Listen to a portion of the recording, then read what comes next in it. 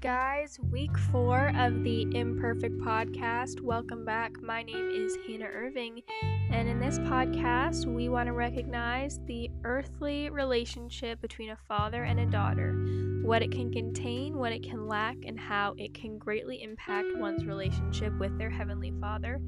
Now, a little disclaimer for this week's episode: I have been homesick for every day this week so far, so I apologize for the raspy or hoarse voice.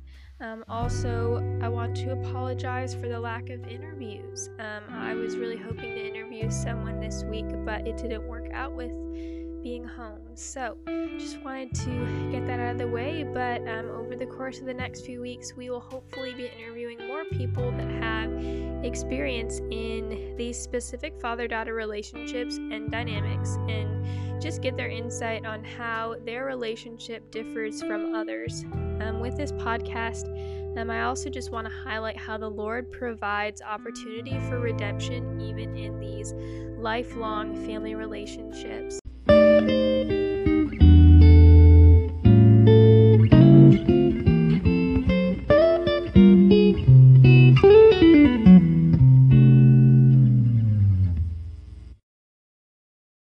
Alrighty guys, we are going to jump right into chapter 5 of Joseph Devito's Interpersonal Communication Book.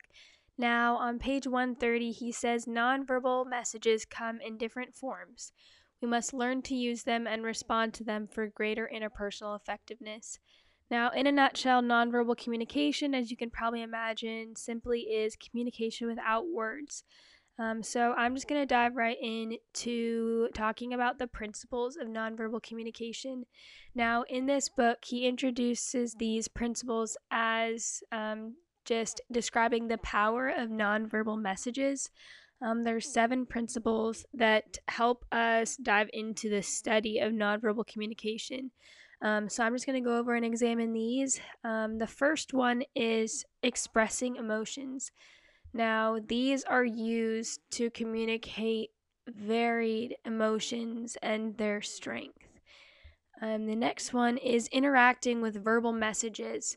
So, verbal and nonverbal messages interact with each other to accent and to complement and to contradict and to control, to repeat, and to substitute for each other. The next one is managing impressions. So while we form impressions of others, we also manage the impressions that they form of us. So using different nonverbal signs and strategies to achieve their different impressions of us. For example, in order to be liked, you may give someone a warmer smile or give them a pat on the back or a warmer handshake. Or in order to be believed, you focus on eye contact and use open gestures. Another one is forming relationships. This is number 4 of the 7. It's so important to be aware of how we're communicating with our actions and nonverbal communications. While we communicate affection and support and love nonverbally, it's also easy to communicate displeasure and anger through nonverbal signals when you think about it. For example, focusing on eye contact as opposed to glaring, or avoiding someone and making them feel unwanted in the conversation or relationships. Nonverbal communication is also powerful in structuring conversation. While we're in a conversation and when we give and receive cues that show we're ready to speak, to listen, or to comment, these cues regulate and structure the interaction. These cues are nonverbal ways of communication, progression in the conversation. The last principle of how nonverbal communication, like what it can affect, is influencing and deceiving. Now this one's interesting. Influencing others through what we say and through our nonverbal signs and signals. For example, a focused eye contact communicates commitment. At the same time, we have the potential to deceive people in communication, to mislead another person into thinking something is true when it's actually false, or vice versa. So a common example with this is using eyes and facial expressions to communicate a liking for someone when you're only really interested in gaining their support in something. Or if you think of customer service, expressing a certain type of liking to the person with your eyes and with your facial expressions, but you actually cannot stand them, things like that. I think we all have experience with this, and the power of how nonverbal messages can strengthen or change attitudes, beliefs, and values.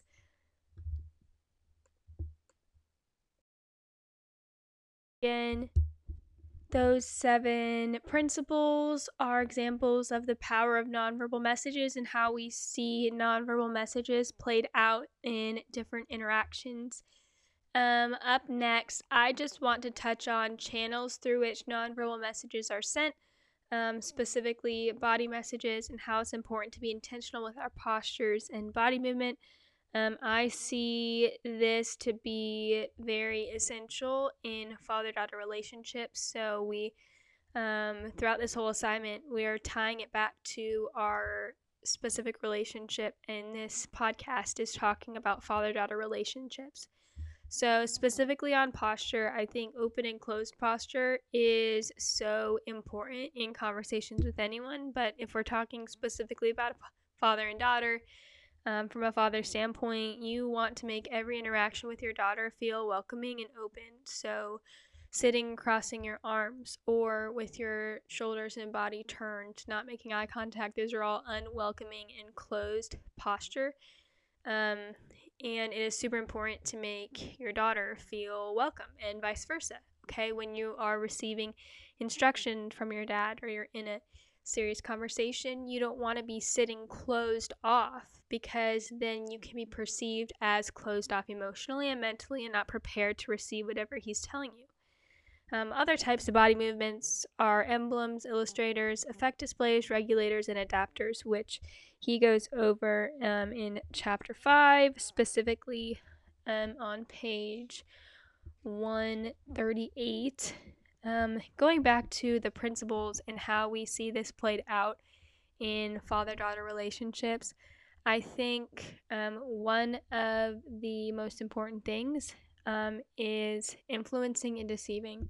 So it's really easy to, give a smile and focus on eye contact when we really are deceiving the person for how we're actually feeling.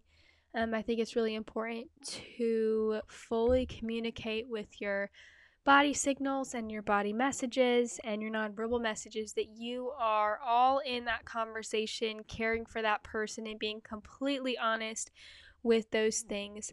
Also, structuring conversation is super important in father-daughter relationships. So again, structuring conversation is when we're in conversation and we give and receive cues and signals. So think about how you need to be progressing the conversation with your cues when you're ready to speak, to listen, and to comment. I think these are really intentional things that you can be working on as a daughter in conversations with your father, so that is not one-sided and so on.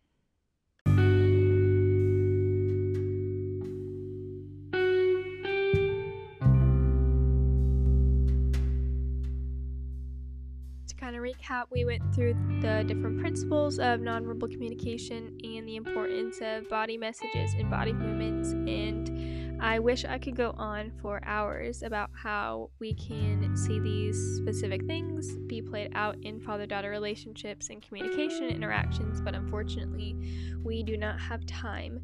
So look forward to next week's podcast number 5, where we will just keep diving into content. I'm super excited to do that with you all.